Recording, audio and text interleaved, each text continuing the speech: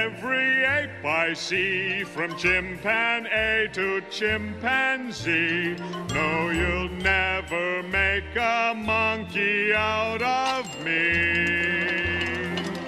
Greetings, primates, and welcome to Cinemusts, the podcast where we debate the must-see status of the films included in the book 1001 Movies You Must See Before You Die, and listeners decide if they should be included on the list of essential cinema. I'm lead scientist and defender of the faith, Mike Emmel, and I am very pleased to welcome back my co-host for today's show.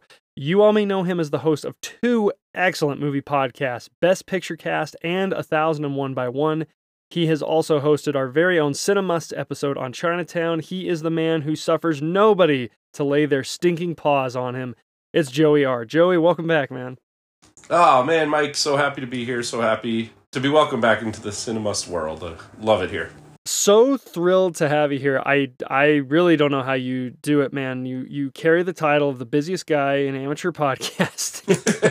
you run two heavy hitter shows. How do you do it? I don't sleep much. That helps. So I get to, fully focus on my family, and then when everyone else goes to bed like a normal person, I watch 2-3 movies. Well, let it not said that you're not dedicated. Before we get rolling, especially since it has bearing on this little collection of episodes we're doing here, let's plug your shows, man. You've got two. Which one do you want to plug first? Go to the OG, Best Picture Cast. Best Picture Cast, we go through the Best Picture winners. We are currently released 55 Best Picture winners, but we, of the, 95 or whatever there are now, but we do a lot of different tournaments, bonus episodes, a lot of different things to keep it interesting. Have a lot of fun over there. We're all super engaged on Twitter, so yes, at Best Picture Cast, Twitter, Instagram, Facebook, Letterboxd, the whole nine. And then newly, which as of recording, our David Lynch rankings is coming out this week. We recorded it a little while ago. 1001 by 1. Myself, Adam, and Britt. That's at 1001 by 1 on Twitter and Instagram. Letterboxd, super, super involved, super there.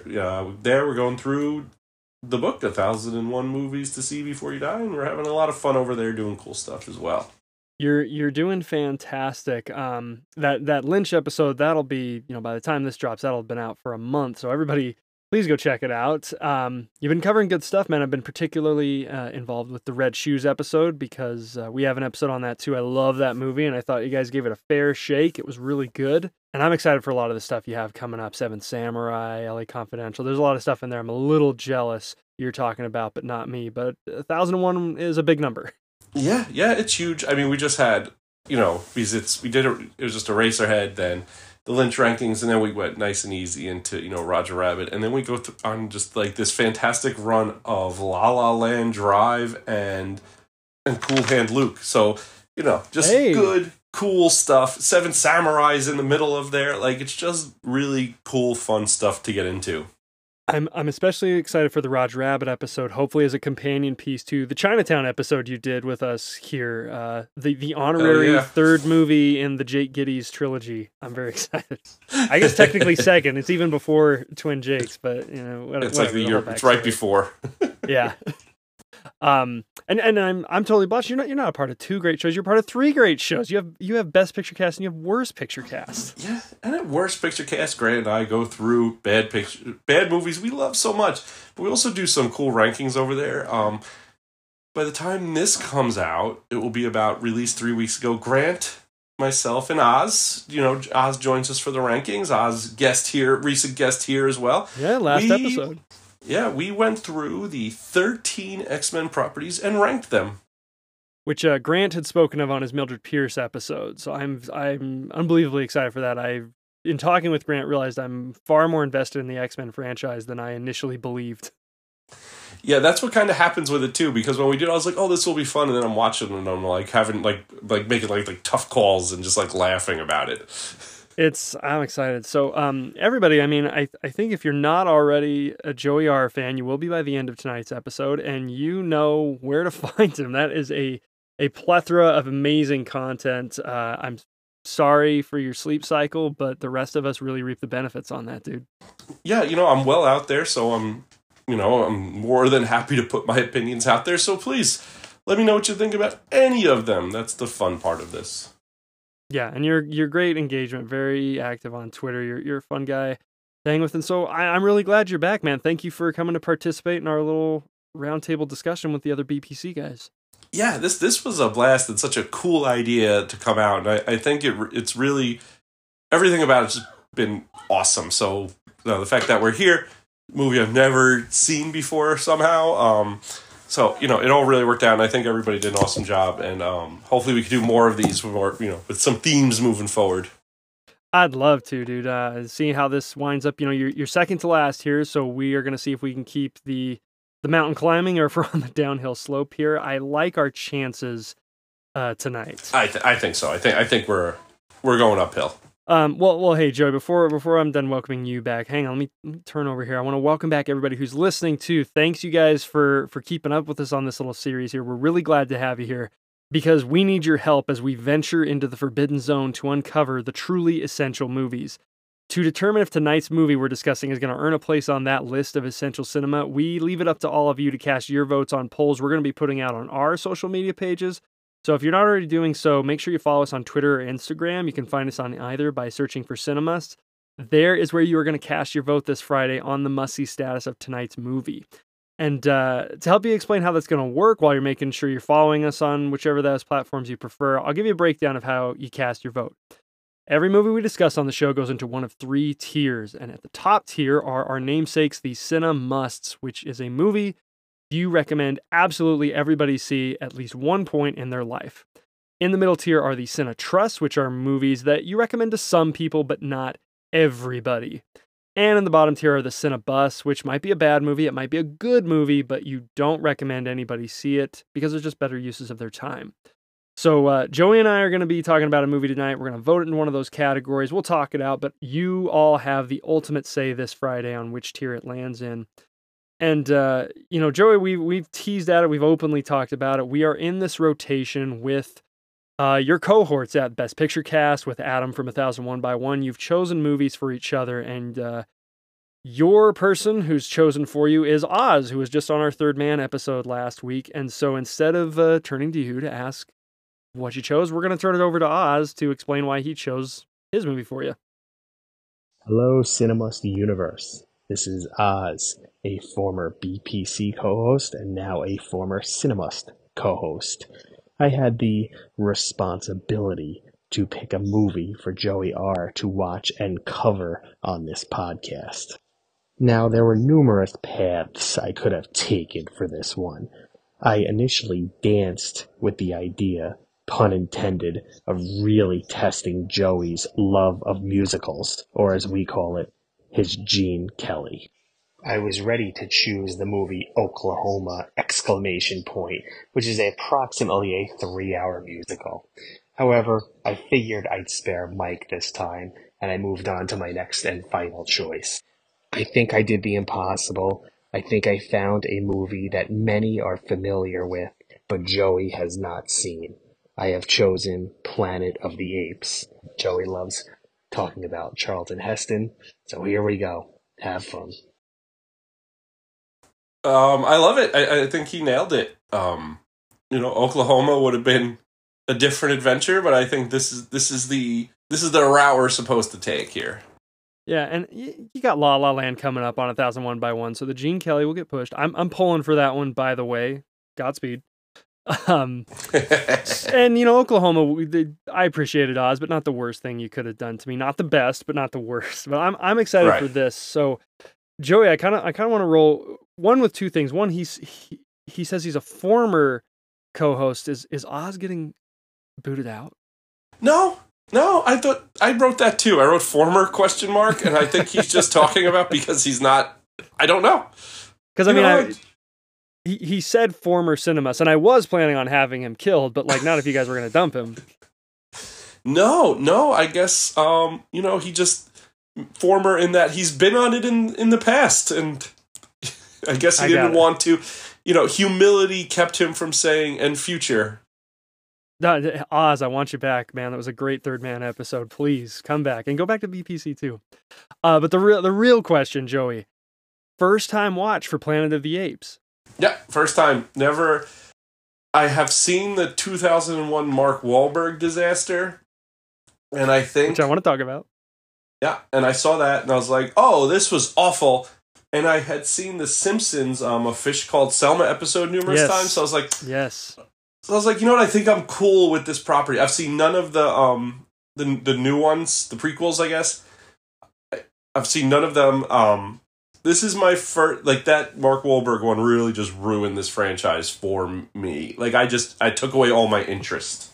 Let's just talk about it. Like, we'll get into the show, guys. I just want to talk about this real quick because I kind of just want to get it out there and then forget it, because it is. I agree, and this is not a hot take that the 2001 Tim Burton Planet of the Apes is a train wreck, and I think you're hard pressed to find somebody who disagrees. But I feel bad how bad it's bashed. Like, I know it's a bad movie, but and here's where I tip my peak in prepping for the episode, and I read the essay on Planet of the Apes and 1001 Movies. They mention it, and they mention how bad it is, not once, but twice in their essay, where it's supposed to be about how good the 68 version. Yeah, they really just shit all over it. Yeah, it's like about, in the opening paragraph, it's like, oh, this, the 2001 one shows that, money doesn't equal good. And then at the end, it's like, here's everything it spawned, including the aforementioned disastrous remake. And it's like, guys, just, it's bad. Leave it alone. So maybe it's, I like Tim Burton. I don't know. I'm just like, we know it's bad. Can we leave it alone? Right. I guess when that came out, so I was like, depending on when it came out, I was like 16, 17. I was like, oh, Tim Burton. All right. Oh, like, and listen, The Simpsons nailed it, as they always do. As they always used to. Yes, this is the prime. Well, especially around this time, yeah. Chimpanzee to Chimpanzee is amazing. Unbelievable. Like, after I watched this for the first time, I watched it twice for this, and then after the first time I went right to watch that Simpsons episode, and I was like, so succinct. I'd be very happy to talk about the Planet of the Apes musical. I say I don't want to talk about the Tim Burton one anymore, but I'm sure I will bring it up a couple of times. But I don't want to belabor the point. We're here to talk about 1968's Planet of the Apes. Have you seen all the new ones? Yeah, so I've seen the prequel trilogy from our generation in the 2010s, but that's where my extent goes. I have never seen any of the true blue sequels to Planet of the Apes. I think there's 4 or 5 of them. I haven't seen War for Planet of the Apes or Battle or Beneath. I think is one of them. Like, I've never seen any of the OG classics. I've seen the Charlton Heston one. I skipped to the Tim Burton one, and then I've seen the ones with Andy Serkis. So I'm quasi familiar, but not with the real stuff, I guess you'd say. How about you? Okay. Nothing. No. The Tim Burton one really destroyed this property for me.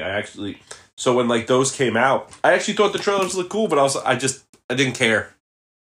Okay. Well, more on that kind of in the tail end of the episode. Yeah, because I want to talk about more, but I completely give away what I feel about this movie if I make the next statement. If I make the next statement, it'll kind of spoil a lot of things. Well, let's get into it all official-like, and then we can go where we like. So, for anybody who's new to the show, Joey and I, we're going to talk about Planet of the Apes spoiler-free for a couple minutes. So if you haven't seen the movie, hang with us. We'll kind of give you some pitches on what it's about, where we vote it, and from there we'll give you a spoiler warning, so you can pause the episode and go check it out if you're interested. And Joey, I'm a cruel, vicious lead scientist and defender of the faith. I have my co-host do the plot summaries, so would you be so kind, succinctly, what is the 1968 Planet of the Apes about?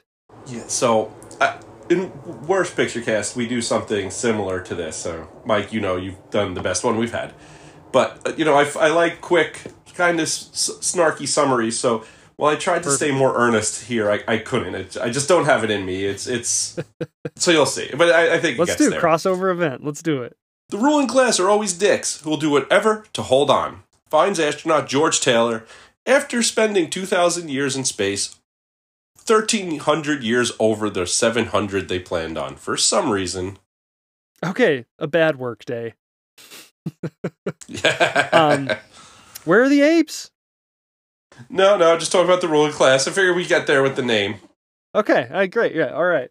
Well, that's going to dive in a little bit to my voting point here. So, Joey, let's get into it. It's a first-time watch. Though knowing you've definitely done your homework. I think you've probably seen this movie more than I have at this point. Yeah, I've got in a little bit. Between a Cinemust, a Cinetrust, and a Cinebust, where would you officially put Planet of the Apes?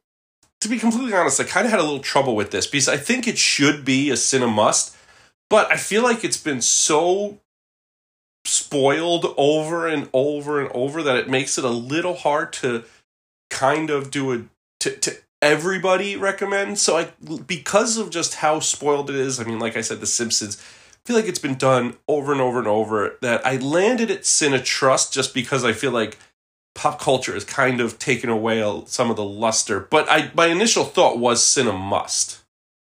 Okay, but officially it's a trust. It's a trust. What are your three big reasons why it lands there? Spoilers. It's been just, I think the big points have been spoiled. Charlton Heston and the makeup. We'll get into that when we discuss some more on spoilers. Okay, so it's a movie for some folks, not for everybody. So with that vote though there is a group of people this movie is for that you do recommend. Who are the folks you do recommend Planet of the Apes to? People who can look past the fact that they know how it ends. Okay, so that's really it. Like if you're cool with the big famous ending, if you're able to ignore that and just let yourself get into the movie, I absolutely recommend this to you. But if you're gonna, I know how it ends, then don't waste your time. Okay, great. That's a pretty big demographic. I think a lot of folks can get over that. I hope so, because like I said, my initial thought, I went right to Cinemust. I think, we'll talk about it. This was not super what I thought, but, you have to be able to just kind of let yourself get into it. And if you do, I think it's great. And, but if you're going to be an ass because you know how it ends, don't waste your time and, watch something else. Well, I find myself in a similar conundrum to you that I like the movie. I've never loved the movie, and it grows on me a little more. I've seen it, but exciting podcasting, Joey. I am calling an audible right here, right now, because I initially had this at a Cinetrust. I am Cinemusting Planet of the Apes. Oh, shit. I only need to change one thing here on our agenda, easy enough. So here's my three reasons. I do recommend everybody see the movie, and reason number one is it tackles heavier subject material than you expect. And a lot of it. It's not like it has one good idea. It has several. Second reason is really all about the production value, the costumes, the set design, and of course the makeup. All make it a must-see. And my third reason, I'm going a bit outside the text here. I'm going a little bit to the context, but I just think that the sheer gumption of the production, the sheer force of will to make this happen, to make it a pop culture juggernaut. And honestly, I think it ages decently well, not perfectly. I just gotta give it a tip because it feels kind of like the last of these hokey sci-fi movies that still had deep ideas. Not to say they've gone away, but it kind of just feels like the end of that era, because as we'll talk about, another big science fiction movie came out this year that really shifted sci-fi in a new direction. So Planet of the Apes feels kind of like the last of its kind. So I'm gonna switch. I'm gonna go Cinemust. I am definitely gonna be nitpicking some stuff still. I think there's some things about the movie that are weird. The structure is off, but I was right there on that line between must and trust too. And if you're gonna rep the trust, I'm gonna push myself to the must to try to go to bat for it. So I'm very happy that this is how it played out, because I didn't love not putting it at must. So I was really hoping you would. So I'm really happy you made that switch. Because it has to be covered. It's important and, important such but it's big and it means, and like you said, the sci-fi movie that has a point to say, but also doesn't think it's the most serious, important thing in the world also matters, because you could just have fun with someone making a point and not feel like you're being lectured at, which is great. Yeah, so I hope I can kind of sell that. I feel bad that I'm the champion for this movie, because again, I've been lukewarm on this movie most of my life, and only the last couple of years that I've been it's pretty good, and that's still the level I'm at. And I know there's people who gush about this movie. So, anyways, I'm stoked for it. So there we have it. So if that's about a 75% recommend from us, Joey, I mean, even more than 75%. Joey's just saying, if you're cool with the ending and you don't just want to be all uppity about it, go for it, which I think is a significant demographic. So I think if Planet of the Apes sounds interesting to you, you should totally go for it. And it's pretty easy to find because it's very popular. I know if you subscribe to the MGM Plus channels on Prime Video, which I've never met a living soul who does, but If you do, hey, send us an email at cinemas@gmail.com. It's streaming on there, but you get it $4 at any other VOD platforms. It's a 2-hour movie. It's a pretty good movie night, and I think you're gonna have a good time. And it moves. Its pacing isn't perfect, and it some of the set pieces come at odd times, but the movie moves really well. Interesting take. I want to talk about that in spoilers. I'm kind of fascinated by the structure of this movie, and it was one thing that made me want to trust it. But we'll get to it. We'll get to it. Joy, are there any other like spoiler-free things you want to shell out to whet anybody's appetite for the movie? It's hard talking because it's such like a spoilered movie. So I want to be like, I don't want to give anything up, but they knew what points they wanted to make going in, and they made sure to get there. And I appreciate that. Like, they didn't the point never got muddled, I felt. Which is pretty tough to do with a lot of the topics the movie covers. So I think that's actually pretty high praise.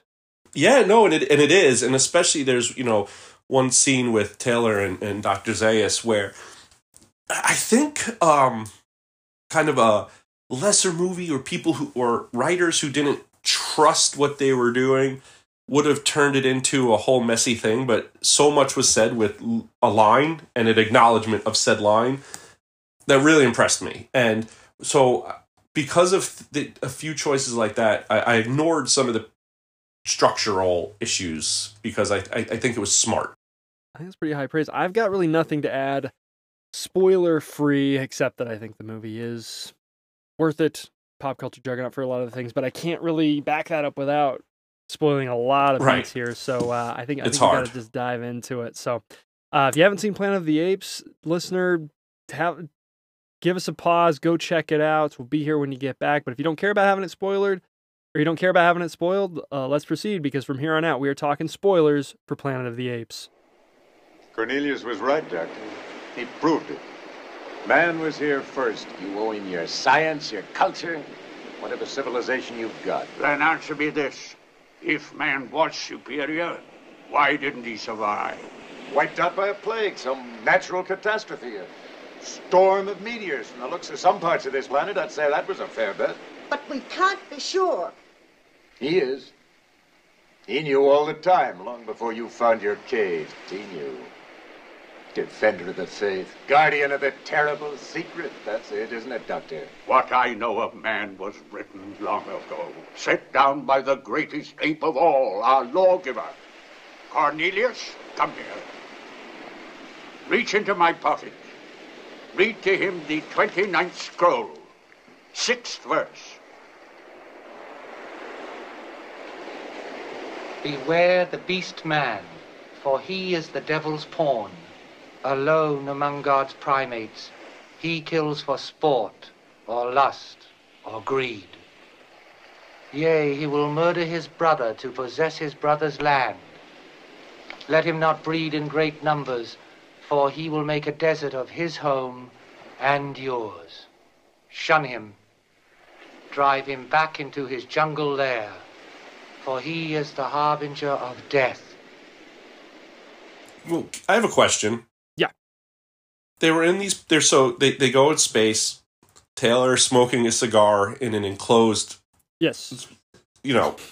Oxygen precious environment. Yes. Yeah, wildly unsafe, but super cool looking. So I'll accept it. They're not going to age. Poor Stewart's thing fails. How do they grow beards? They age, but much slower. Just enough to grow beards? Yes. Okay. So they aged over 700 years. They aged like 2 weeks. Yeah, I don't know. Yeah, maybe 2-3 weeks. Because even the last thing he says before he goes into his pod is, "Oh, we're not going to age over these 700 years." And they come out, and they all have these like great to okay beards. He did say they'd been out for 6 months, and he was still pretty clean shaven. So I don't know if that's just a good shaving routine or if I don't know. I haven't Fair done enough. Math. But yeah, that was like that's where my head was. I was like, all right, focus. And then poor Stewart just if they would have been somewhat on time, she would have had a lovely life. But instead they went 1,300 years over, and she's dead. Ain't it the way it always goes? But they did a good job of her body being like her like decomposed body. Like it didn't look, that could have looked really silly. Yeah, I still find it effective because I remember seeing this when I was a kid on TV, and I wanted to check it out. And then combined with the screeching sound effect, the up close zoom in, instantly freaked me out. I just nope, turned it off, and I never gave Planet of the Apes another shot for 10 more years. Yeah, but it just worked because they're kind of getting up and there's some confusion. So because I was kind of thinking, because the apes don't actually come into the movie for like for I don't know, half hour or so. Right. And I was so I was thinking, I was like, oh, what, are they going to get attacked right away? So I was really happy that was their kind of first tragedy of everything, and I think it kept you on your toes a little bit. Okay, so are we rolling on all this, by the way? What do you mean? Like this will be like the show? Oh yeah, or right. Is that just okay, great, yeah. That's fine. No, that was a question for this show. Yeah, that's great. So like the structure to me is the thing that maybe most made me want to go into the Cine Trust camp, because the movie has this very odd structure. Because in this first half hour, it's very much this Robinson Crusoe on Mars kind of thing. You've crash landed on a planet, you got 3 days to find life or you're dead. And I find that's a good story. Like, that's a good motivation. We get the goals, we get the people along the way. We're kind of getting to know a little bit about what each of these three guys brings to the table. But you tell me, man, because I don't mean to sound really basic about this. This is nothing that hasn't been said about the movie before, but your movie's called Planet of the Apes. Right. So you're not withholding any mystery here. It's not like the reveal is really going to take people by surprise.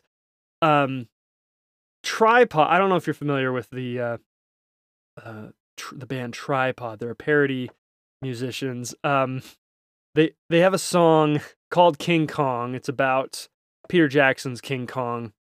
And I think the chorus line actually fits the original Planet of the Apes very well, because the verse is all about, like, I like Jack Black, I like Adrian Brody, Naomi Watts is great, but I didn't come here to see them. And the chorus for this song is just, get to the fucking monkey.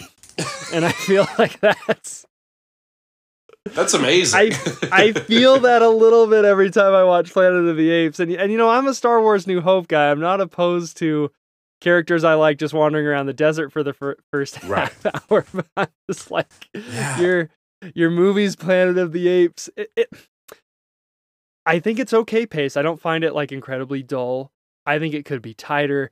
I just I'm a bit perplexed about why it takes that long, because I don't want to accuse the movie of just trying to pad its runtime, but it also doesn't seem to be shelling out too many complicated ideas in that section to warrant just how long it takes for us to get to that cornfield. Yeah, and they spend a lot of time kind of justifying it the rest of the movie with really letting us know why the Forbidden Zone is forbidden. Yeah. When they really could have tightened that up a little bit and just kind of, or show us hints, right? Like, let us see some sort of like statue to, like not ancient, but like old statue to an ape. So like we're right. So some confusion. Like, you could have done some things there, because I thought it was good that we got to learn all about these guys and what they bring to the table, because it makes the the part with Landon later on more devastating, because what could have been. But my favorite part of the walking was the thunder. Yeah, like with the I thought that looked plate. awesome. Yeah, it did look great. Yeah. So, but I was also, at that point I was like, oh, I don't know that I'm gonna like this, and I liked what I was watching, but at that point I was like, how long? Like, what are they doing? Yeah, it doesn't work on a first time watch, which I think is like if you're gonna try to, you can't give away the ending too fast. So I get, we don't want all these statues and things like that, but it's like, again, we know what's at the other end of this, so let's move it a little. I think the scarecrows are a nice touch. That's a good beat of, that goes with my production value point, that those scarecrows are pretty chilling. The waterfall is this great reveal after you've been marching in the desert, and maybe that's the thing, is to just feel that despair to be like, maybe you're never gonna get out. Maybe you came 2,000 years just to die in this desert. it just like it makes it hard to say this is a movie I got to recommend to everybody when it's like, yeah, it's the movie about the talking apes, and you're going to spend the first 40 minutes of it following these three guys with metal backpacks going through the desert. In great cinematography, though, really making great use of the wide shots of awesome of my place. We're in Utah. Yeah, it looked awesome. But what about the fact that when they get so excited, they run down the hill when they find life and they destroy it? Yeah. Well, they are dicks. they openly have this colonialist attitude where they see the humans and they're just like, if this is the best they got, we're gonna run this place. Everybody's assholes in this movie, except for like 2 people, which is fine. But I do, as much as they waited too long for the apes to come in, I do love that the first people that they interact with are the other humans. Yes. Yeah, and I think that's good. And the apes don't. It's right there behind like that. The cornfield. That's one of my favorite scenes of the whole movie. Yeah, it's great because I think the apes are. Because I was also very nervous about what the makeup was going to look like, and I don't do as little as I could do, research. But I knew that the makeup was like 20% of the budget almost, and I was like, oh man. And then that chase scene comes, and I was like, oh no, all good on the makeup, all in. This is awesome. So it delivered for you. Yes, absolutely. I mean, I was, you could tell it's not from 2023, but that's okay. Like, I thought it was awesome. I agree, but I don't find it to be like hokier. I don't think it's still easy to make fun I agree. of. I think it still looks pretty solid. I think it holds up. I think different choices are made now, but I think it holds up. And I think the actors were great in it, and they, I think Roddy McDowall really helped them all with that, but I thought it really worked, and I was all in. Well, it's part of one of my points. It's kind of the Lynch. My point is about the whole production design. So I'll talk costumes, I'll talk set design, but of course it's the makeup. The movie broke the Oscars. There is no makeup category, but John Chambers wins an honorary Oscar because of how good the makeup is. And when you read watch the making of stuff, like it really was what the movie hinged on. When the movie's budget was getting pared down, that was one of the like 2 things that didn't have its budget touched, because if you can't make the makeup work, you don't have the movie. And I nitpicks, I think the lip syncing is still a little off, but it's not even as bad as I remember it being. I think it's phenomenal. It's this huge step forward. There was a few points but overall, I wasn't even paying attention to it. Like, I was just in it. Like, so it really, because I didn't think, like, the main people, they were too egregious at any point. It was more of the extra stuff and the yelling and the chasing where you just kind of saw it. And I don't know, like, I'll dovetail this too, that, like, the other reason I voted the Cinemas is, like, the sheer gumption. Like, I don't have a lot of specifics to talk about the makeup. I don't have, like, the specific shot where I'm like, notice the subtleties in the performance. Like, really the pitch here is, like, it doesn't look outright ridiculous. It's not something that as soon as you see the apes, you laugh. You buy in instantly, but that's the whole, that's the crux, Like, if you can't buy the ape makeup, the movie falls apart. So it carries that on its shoulders, and it's great. And I applaud 20th Century Fox for taking that chance. That's the reason I bumped up to Cinemas, is to be like, this is a ridiculous movie to pitch. Just to say, like, hey, we've got this movie and we really want to address a lot of, like, the social and political unrest that's going on. But at the core, it's this pulp idea that it's a planet run by apes. It's a ridiculous premise, and the amount of people and incredible people. If we look at all the people who are in on this movie, like, the talent here is top tier. It's incredible that these are the people who actually believed in this movie and got it made. And a lot of it hinges, on the story, which we'll get into later, but a lot of it also hinges on, can John Chambers pull off the makeup effects? And he does, and I think this is to use the phrase BPC in 1001 by One Love, this is a Mount Rushmore of Hollywood makeup for me. I think, like, it's probably like the next big leap forward after Frankenstein. Yeah, for sure. And I mean, again, none of this works if you don't believe it. It just looks ridiculous watching Heston react to it. I think it's unbelievable. I think it looks so good. And the fact, everybody, especially you spend a lot of time with, Dr. Zero, you spend a lot of time with Cornelius, Dr. Zaius, like you're with them, they're talking, they're explaining things. Like there's just so much different pieces going on that it has to work, and it's really impressive. But even the whole city, based off the Flintstones, based off this art, that art, whatever it is. But like that whole, I love that it all comes down and flows. It really makes the escape stuff just a lot of fun. And, all makes sense that horses would also be there with it, when chasing him through a museum. Like it's all really works. That's a call I like too. And maybe that's like what, because you're not surprised when the apes show up because you know the title, but when they show up on horseback, I think that is such a striking image. I mean, it's so good that like the franchise depends on it. Right. That they know the power of the image of a chimpanzee or a gorilla riding a horse is pretty awe-inspiring. Yeah, it's really cool. And I didn't know that was there. And I was like, oh, that's awesome. Like, they didn't try to make it something else, right? Like, oh, in this world, what would be the horses? They're like, no, it's the fucking horses. Yeah. And it's really cool. Like, watching them, like, with the nets and everything, like, it's super effective. Well, it's a good example of making the limitations of the budget work because, I think I've never read the original novel, which we got a lot of BPC tie-ins that I want to be name dropping as we go. I did not know this until this week. The novel written by Pierre Boulle, he is author of Bridge on the River Kwai, the novel. Yeah, man. So this is not just a pulp novel. This is a guy who can write the quality stuff. Rod Serling of Twilight Zone fame, he does like 30 or 40 drafts of this script. Right. And his version has a very futuristic city that, the monkeys are flying around in rocket cars and stuff like that. And then, going back to Bridge on the River Kwai, Michael Wilson, to talk about the talent that's drawn to this weird movie about apes running the world. Michael Wilson, who works with David Lean, who wrote the script for Bridge on the River Kwai. So he has experience adapting a Pierre Boulle novel, who works with David Lean. He's the dude doing the polished final draft of this script. And that's a long circumventive way, but they ditch the futuristic thing because the budget's not going to allow it. And they go with this idea of a primitive society.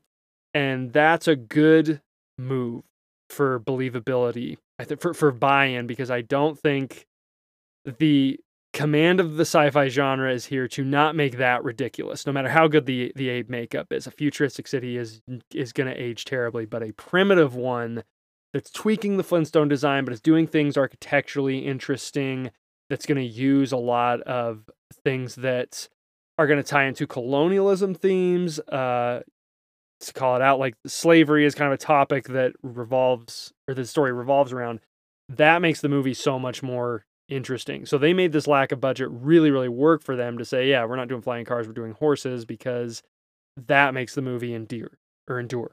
And it's so smart because when he could find, as he starts communicating, they're able to make fun of him for like, okay, no, flying's impossible. And he's saying he's been in space for 2,000 years in a plane that crashed in space. Yeah. Like, it works on so many extra levels that it's just the correct choice. Some super silvery Futureland would look insane right now.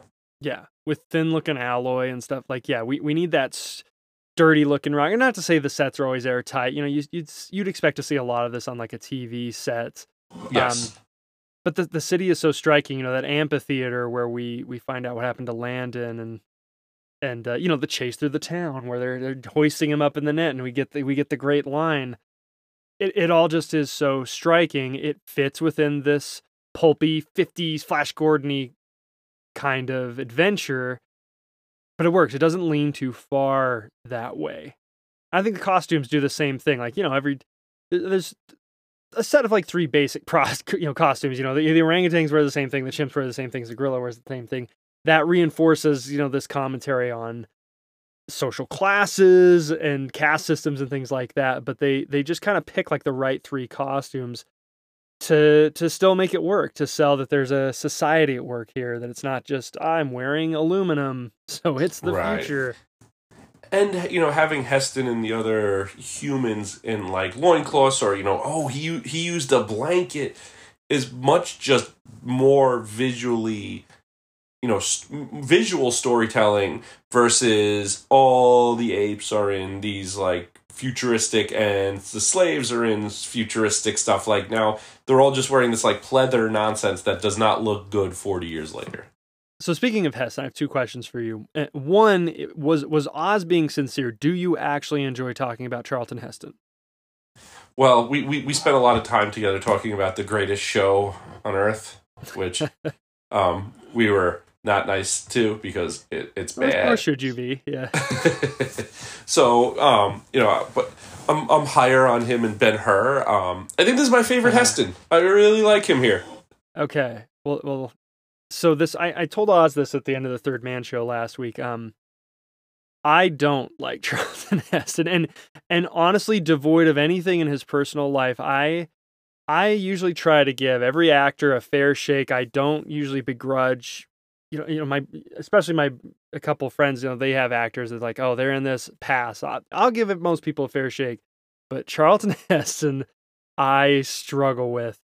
And I was grateful to Oz for picking this one because I was like, I can do Planet of the Apes. I can bear him in Planet of the Apes. So my second question was, how do you think he does? I think he does a good job because I think there has to be a gruffness to him.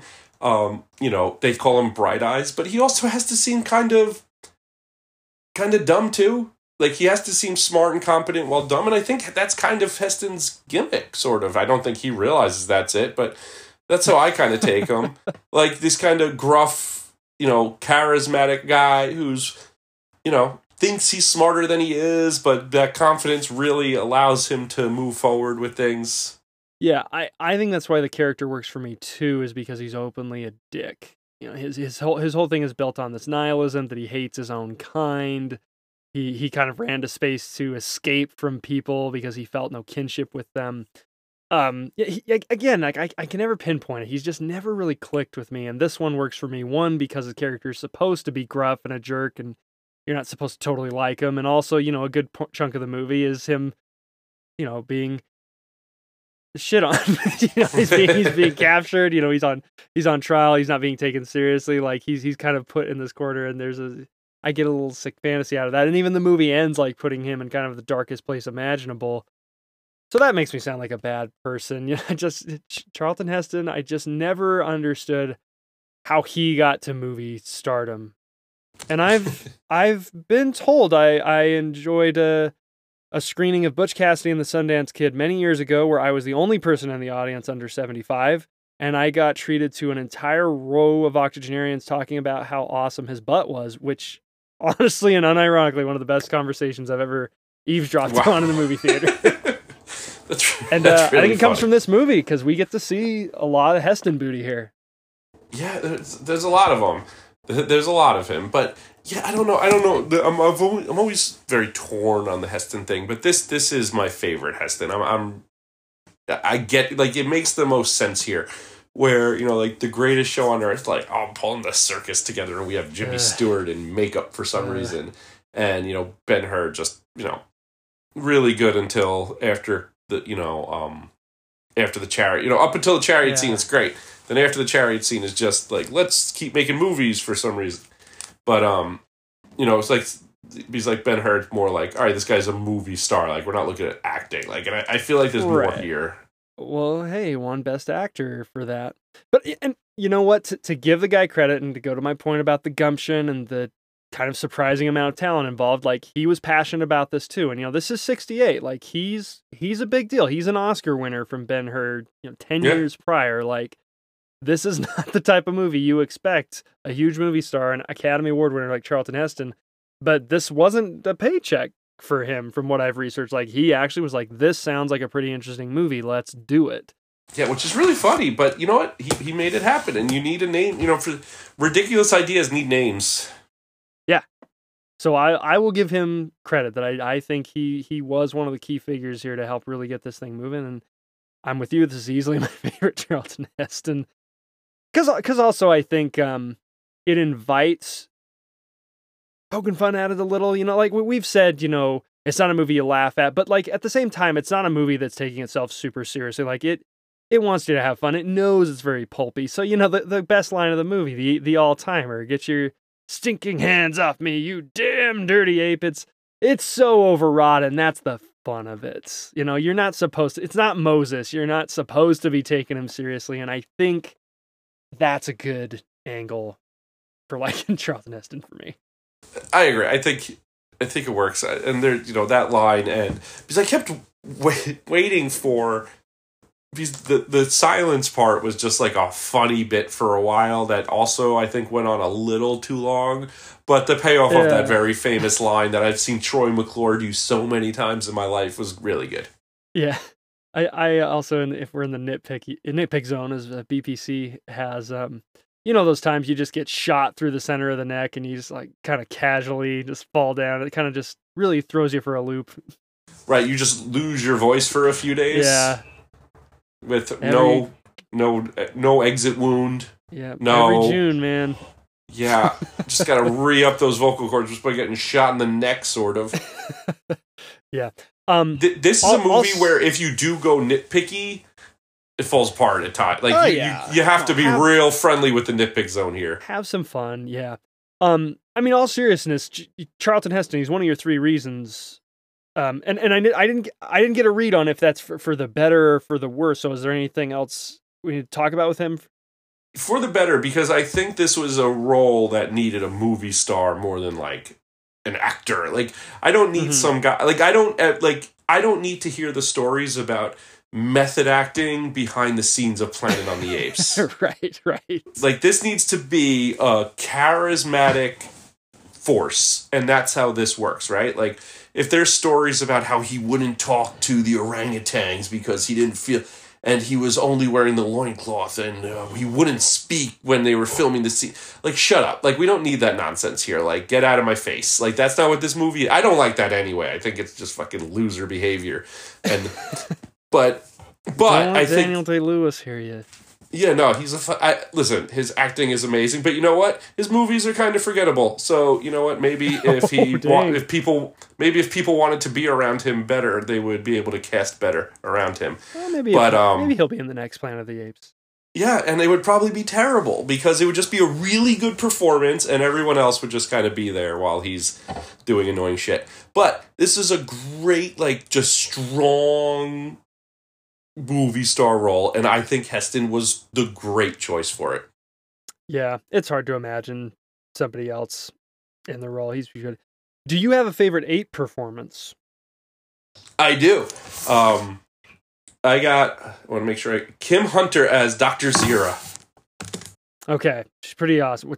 Talk to me. Yeah, so the animal psychologist, and coming in, pulling her fiance into it, like getting just building, and because this is such a structured world, and her willingness to go against the structure, right? She's a scientist in a religiously structured world, and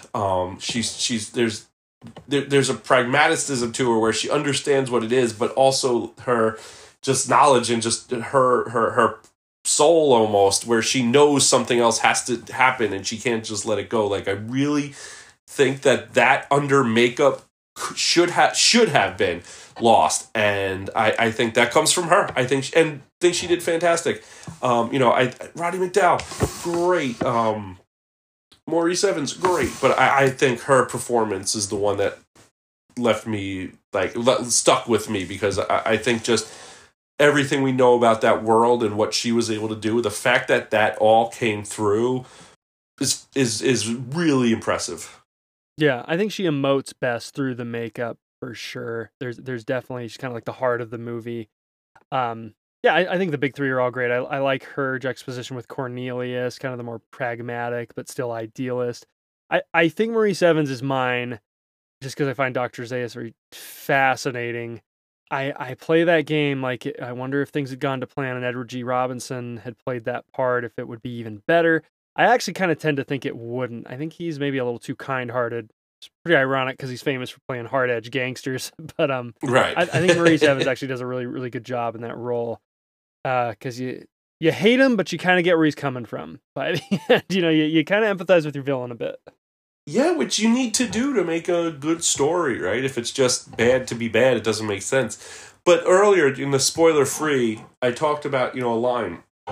And at the end, when Dr. Zaius and Taylor are going back and forth about, the Cornelius's findings, and Zaius talks about how, he's the science guy, and Taylor's like, well, you're also the religious czar, so which lens are we using? And like that could have been such this like exposition, long speeches, but instead like that line told you everything you need to know about where decisions are coming from. And I thought that was a really cool choice in a movie that they padded the runtime early, but they could have talked themselves into making that like a whole overblown thing, but they let you know that they're discounting things because they have to keep it this structure, and fucking great.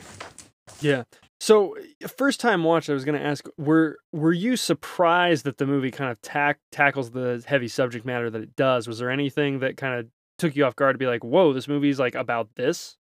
Oh yeah, all of it. I thought it was just going to be apes in charge, humans now are animals, and that's it. I did not think they were going to have. I thought it was going to be like a fun, like whatever. And then it had a voice, and I appreciated that because it was not what I expected. Troy McClure didn't prepare me for that. Yeah, well, they tend to gloss over that. There's not a great song about class structures and infringement of religion and science and vice versa. Exactly. It doesn't really like translate to a real toe tapper. Yeah, and I haven't seen the sequels, but even like the way when he lets Taylor and Nova go off, like there's the big reveal, but it's also like, well, yeah, he's going to find a lot of other stuff, and they know exactly what's there, and they've used so much, and they use the religion to hold people, and it's saying so many different things, but it's also not like one of these things that says something that's just going to offend people who think a certain way. Like it's just you're able to see every side of it. Yeah, and to say some nice things about the structure, because I've said I think it's weirdly paced. It kind of goes and starts and stops. Not to say the movie's boring. I just think it's hard to recommend to folks. But I think the end is pretty gutsy. To Zaius wins. Cornelius and Zero are gonna get court-martialed. They're gonna be tried for treason. Heresy. Heresy. And and then Taylor goes off and he finds no truth that will set him free. He finds utter despair and nihilism. And I'm just like, wow, like for a movie to end on that punch is really something. You do have to sift through some stuff, but I am kind of blown away with that by like the fact that Zaius never comes around. You think Taylor's going to show up and be this advanced person. He's from the past, but kind of from the future because his society was more technologically advanced. And then, to kind of see that the time is circular, that this primitive culture survives because Zaius is allowed to oppress information. And, he plays that game of mixing his faith with his science, and he does things for what he perceives to be the greater good, but who is he to decide? And I really wish I'd seen the other, like, straight sequels to Planet of the Apes to see if these ideas develop more. Because I find that very interesting. Again, and like you said, in the movie that's supposed to be about like topsy-turvy, right? Now the humans are in cages. Crazy, right? Which I think is still a good commentary too on just being humane. How people have treated animals, and to be like, oh, how do you like it when it's you? How do you like having the hose turned on you? How do you like being selected to mate or to be neutered? We're just gonna neuter you. But what if we could communicate with animals? What if we didn't just dismiss them as stupid? Right. And but that goes kind of the back. Like everybody sort of sucks in here, and that's okay. And they're all making decisions for whatever reason they're making decisions, right? Whether it's leaving Earth for because what do they say about Dodge? Dodge would walk naked into volcano if he could find something out that nobody else knew, right? Like his motivation. And Taylor's just complete lack of connection and just hatred of humanity, and then Zaius, being the kind of holding the weight of the society on his back, and not trusting people to be able to see the truth and what that could mean, and and the hold it has on society. Like there's so many pieces going on, and I think that's where Dr. Zira really is so strong at understanding there's more going on with having no idea what more going on is. I've always kind of nitpicked the movie for saying, like, I think it's trying to do too many, like, big ideas, and it doesn't go deep enough on any of them, and that was kind of a point I was originally going to stick to, was like, yeah, I think the commentary needs to be more rewarding if the structure is going to be kind of all over the place, but I still am just like, but to fit this into the Talking Monkey movie is good, and I think it grips you right away too. I'll give Charlton Heston some credit again. Those first lines as he's kind of just doing the log, and you just like you said, it's super hokey. He's smoking a cigar in a cockpit, hurtling through space. It's like, oh my gosh! But then as he kind of goes and he's explaining, the pseudoscience of how the time dilation is going to work, so the end makes sense. But when he starts going into that monologue about, time is bending, space is boundless, and I feel lonely, and one question bothers me is the glorious paradox of man still making war against his brother. I'm just like, that is actually kind of lyrical and beautiful, and I'm already like, shit, is this movie like deeper than I give it credit for? Is it more than just the Talking Monkey movie? And it is. Yeah, and I finished the first watch, and I watched The Simpsons, like I said, and then I rewatched that speech again because it really pays off throughout the entire movie, and then the second time I really watched it through, it really hit, and I was like, oh man. And that makes the first kind of 25 minutes, half hour, so much more palatable, knowing that there is, a payoff in what time looks like and everything. It's just a first time kind of, it's disorienting. Yeah, and subtly tucked in enough. Now you've mentioned it that, even before Planet of the Apes, you knew the ending. I think it's hard not to know at this point. It might be the most famous twist ending of all time. Right.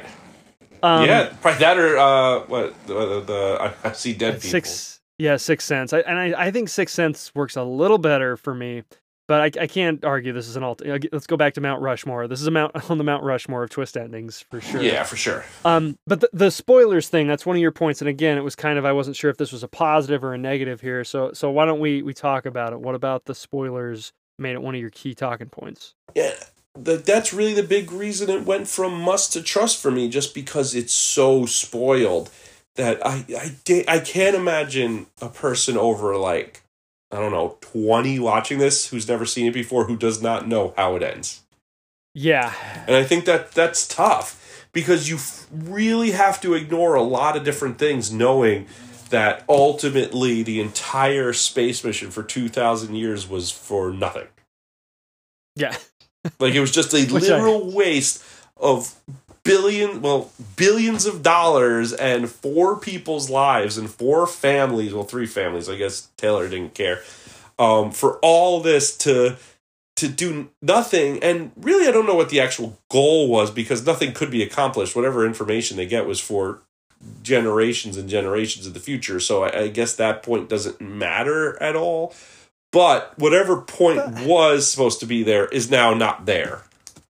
Nitpick for a second there also. What's their plan? Generations to come. He overtly, and this speech does not age well, but that who's our astronaut that we lost in the wonderful mummy prosthetic? Stewart was going to be the new Eve.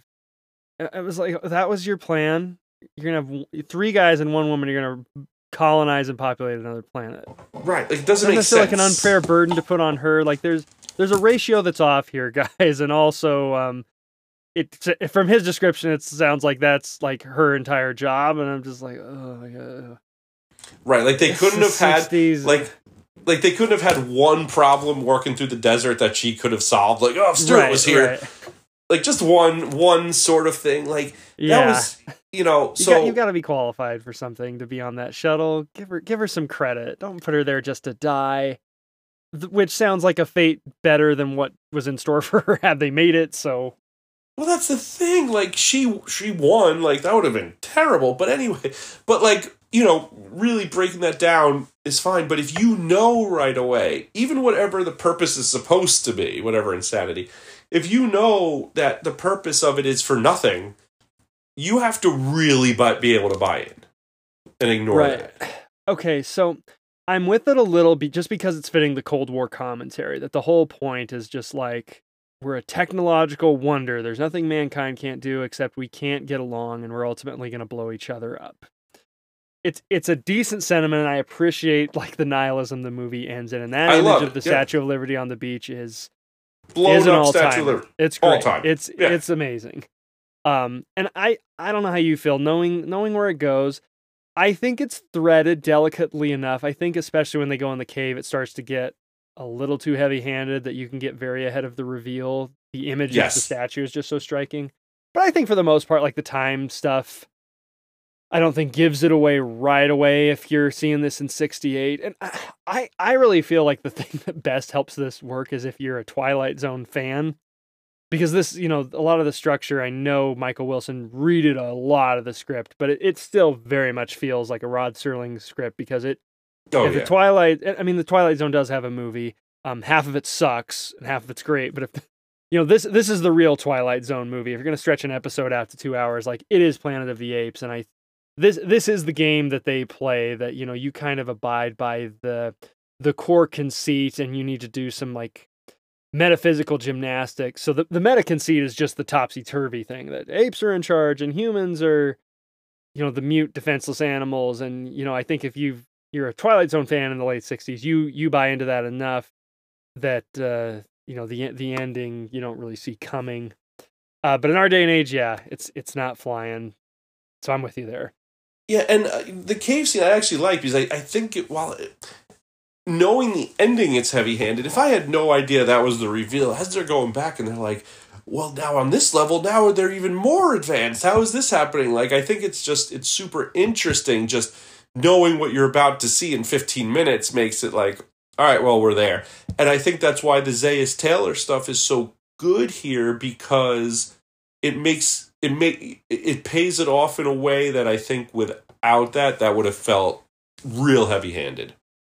Yeah, and the movie can definitely dip into the heavy-handedness, but again, I think that is helped by the fact that it knows it's also pulpy, and you're not meant to take it totally seriously, so... Right. They kind of did themselves a favor there. They kind of get to have their cake and eat it, too, and that's pretty hard to pull off.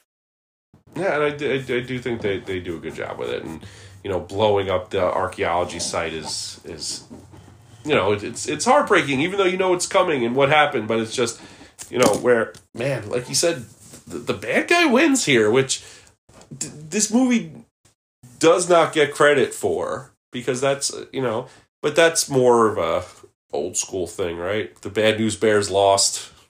Yeah, that's definitely kind of the late 70s and the 80s. Not to say it doesn't exist, there's plenty of movies that still pull this off. It's not the norm, though, especially not something that's like a pop culture juggernaut. And it's, which Planet of the Apes did very well. Like, people actually got excited about it, which was great, too. And, yeah, again, I just, the more I went into the making of, the more I'm just like, the talent behind this kind of surprises me. Because, even Franklin J. Schaefer, who, I'm not a expert on Franklin J. Schaefer, and not like he is one of the all-time great directors, but, this starts off a good 3-run for him, because he has this.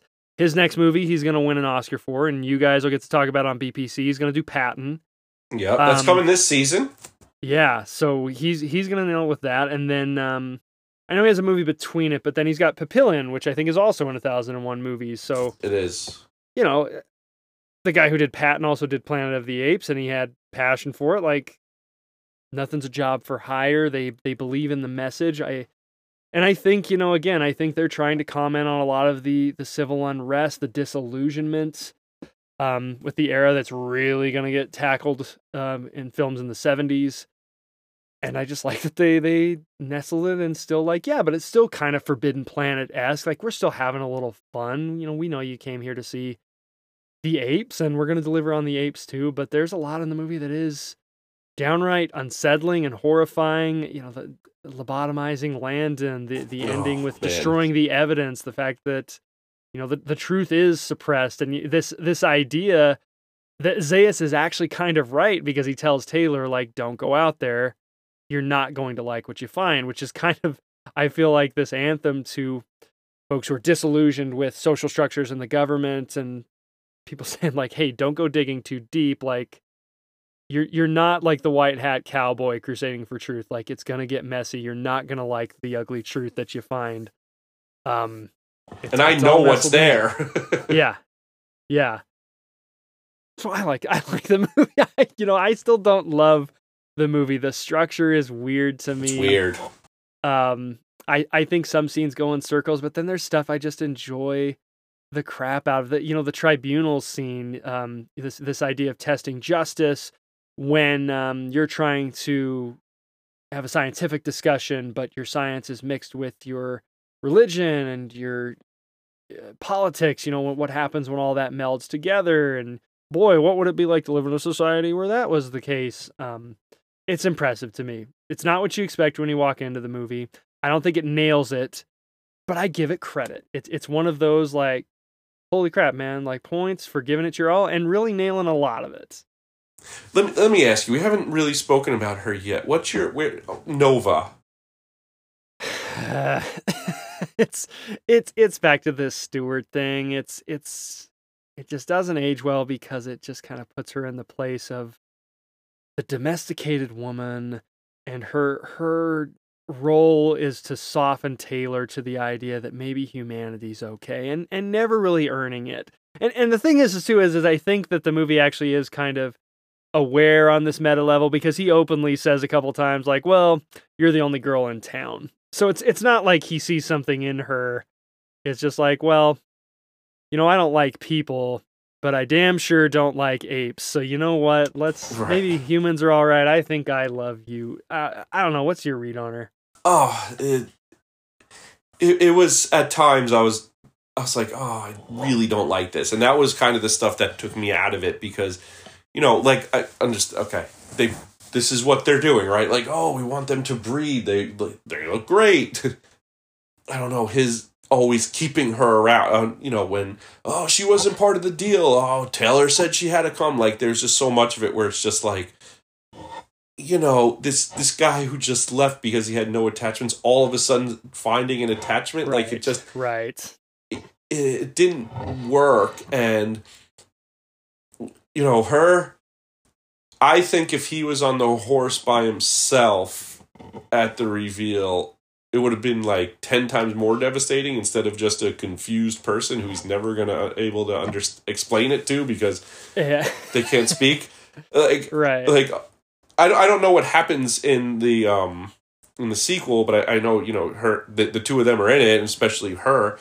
But, it's going to take the next 15 years for you to help develop enough language to be able to explain what that is. And what we know about Taylor, I mean, he'll go into a space sleep for 700 years to get away from people he's bored of. Yeah. I don't know. It's just a thing. Movie needs a romance, and I think it's also supposed to tie in that if he's been about this whole biblical allegory that they were these settlers and Stewart was the new Eve. Well, now we have this like literal Adam and Eve riding along the coastline, and I think it's kind of meant to maybe soften the nihilistic blow at the end that what's happened. Humanity does what humanity does and destroys, but you have this chance to build again is kind of the insinuation there, I guess. Yeah, and I get it. I agree with you, like, and 100%. I see what their choices were.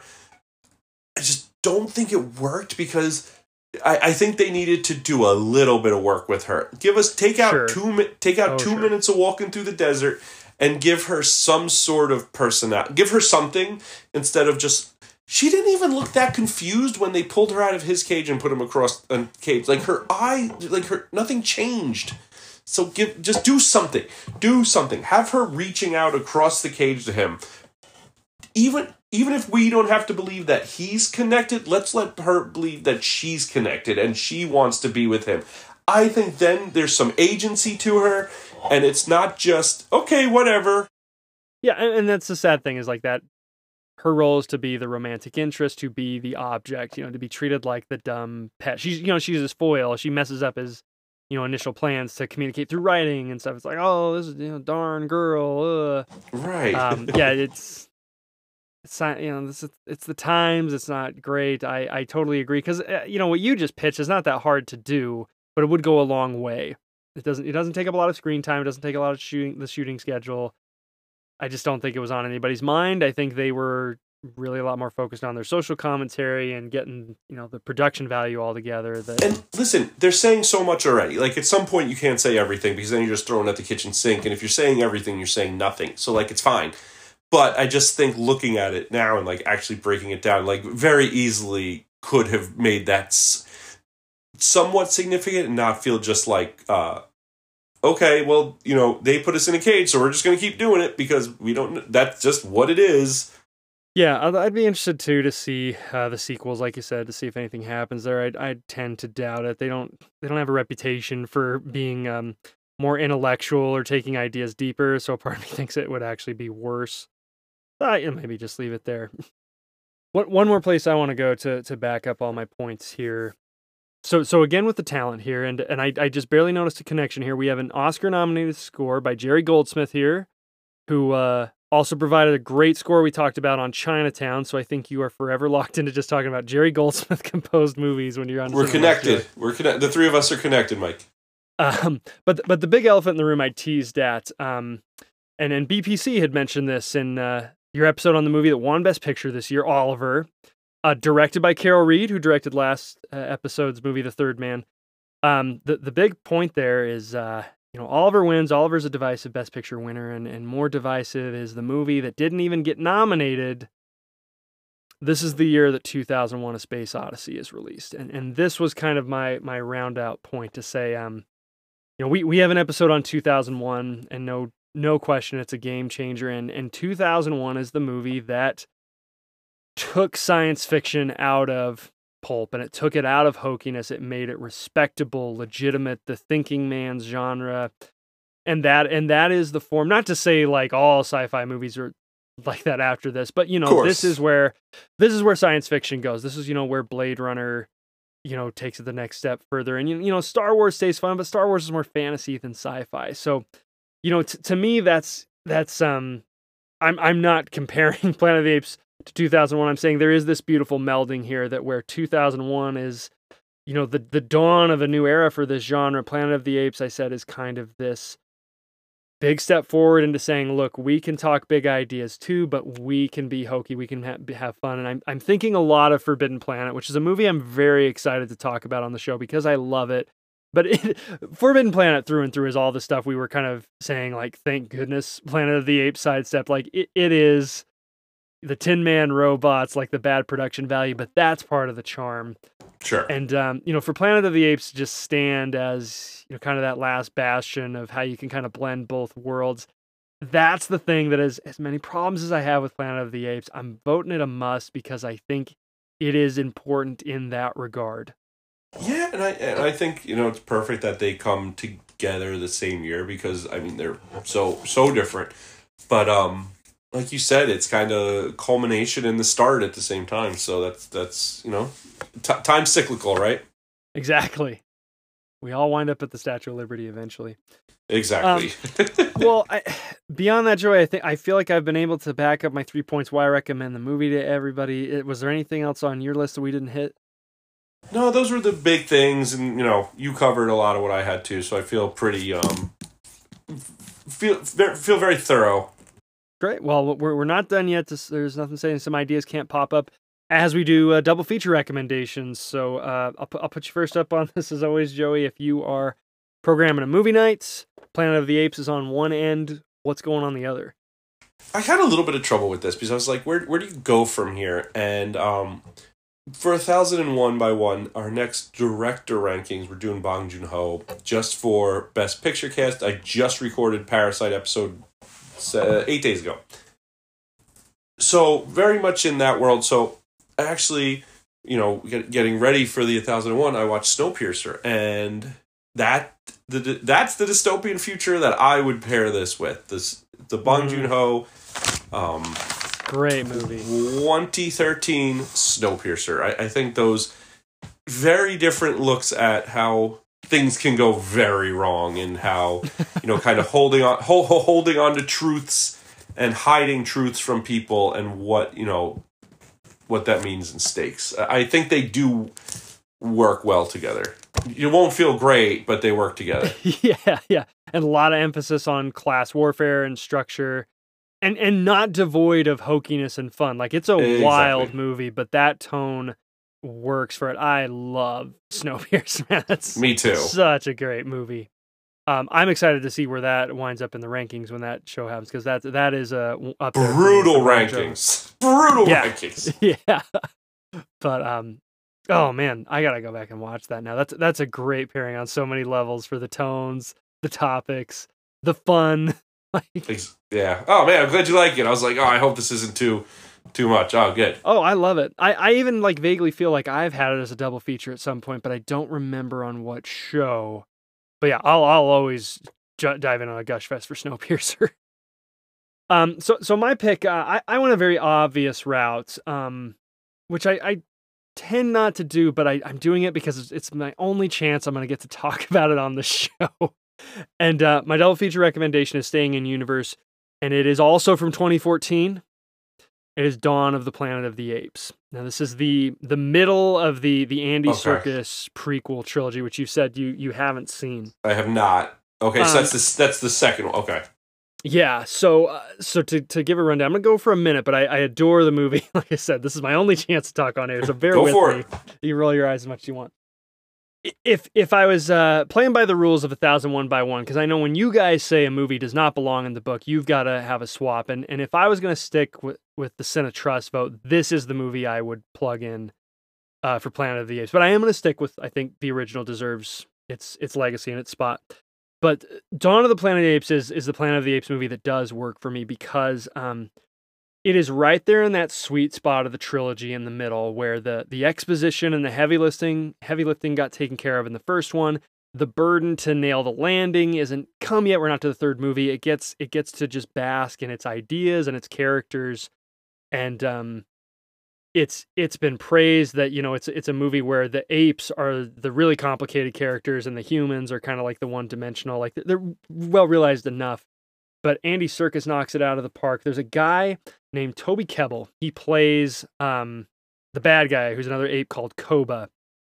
And I beat the drum. I probably still do, that I feel he deserved an Oscar nomination. Even though it's a motion capture performance, he's so good. And Serkis potentially too.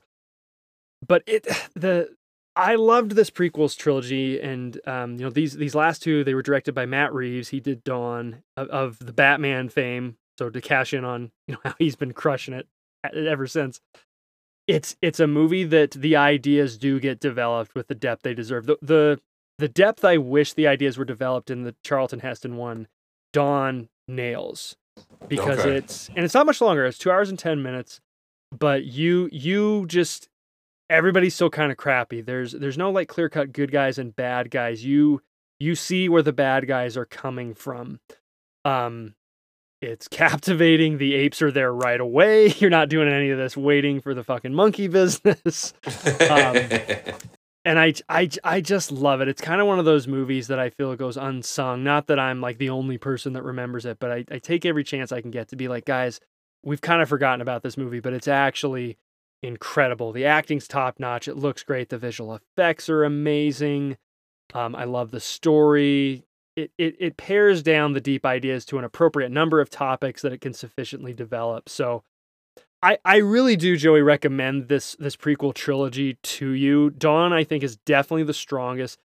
I don't think you need to have seen Rise to get it, but I do think it kind of helps just invest you a little more. And Rise is good. War is good.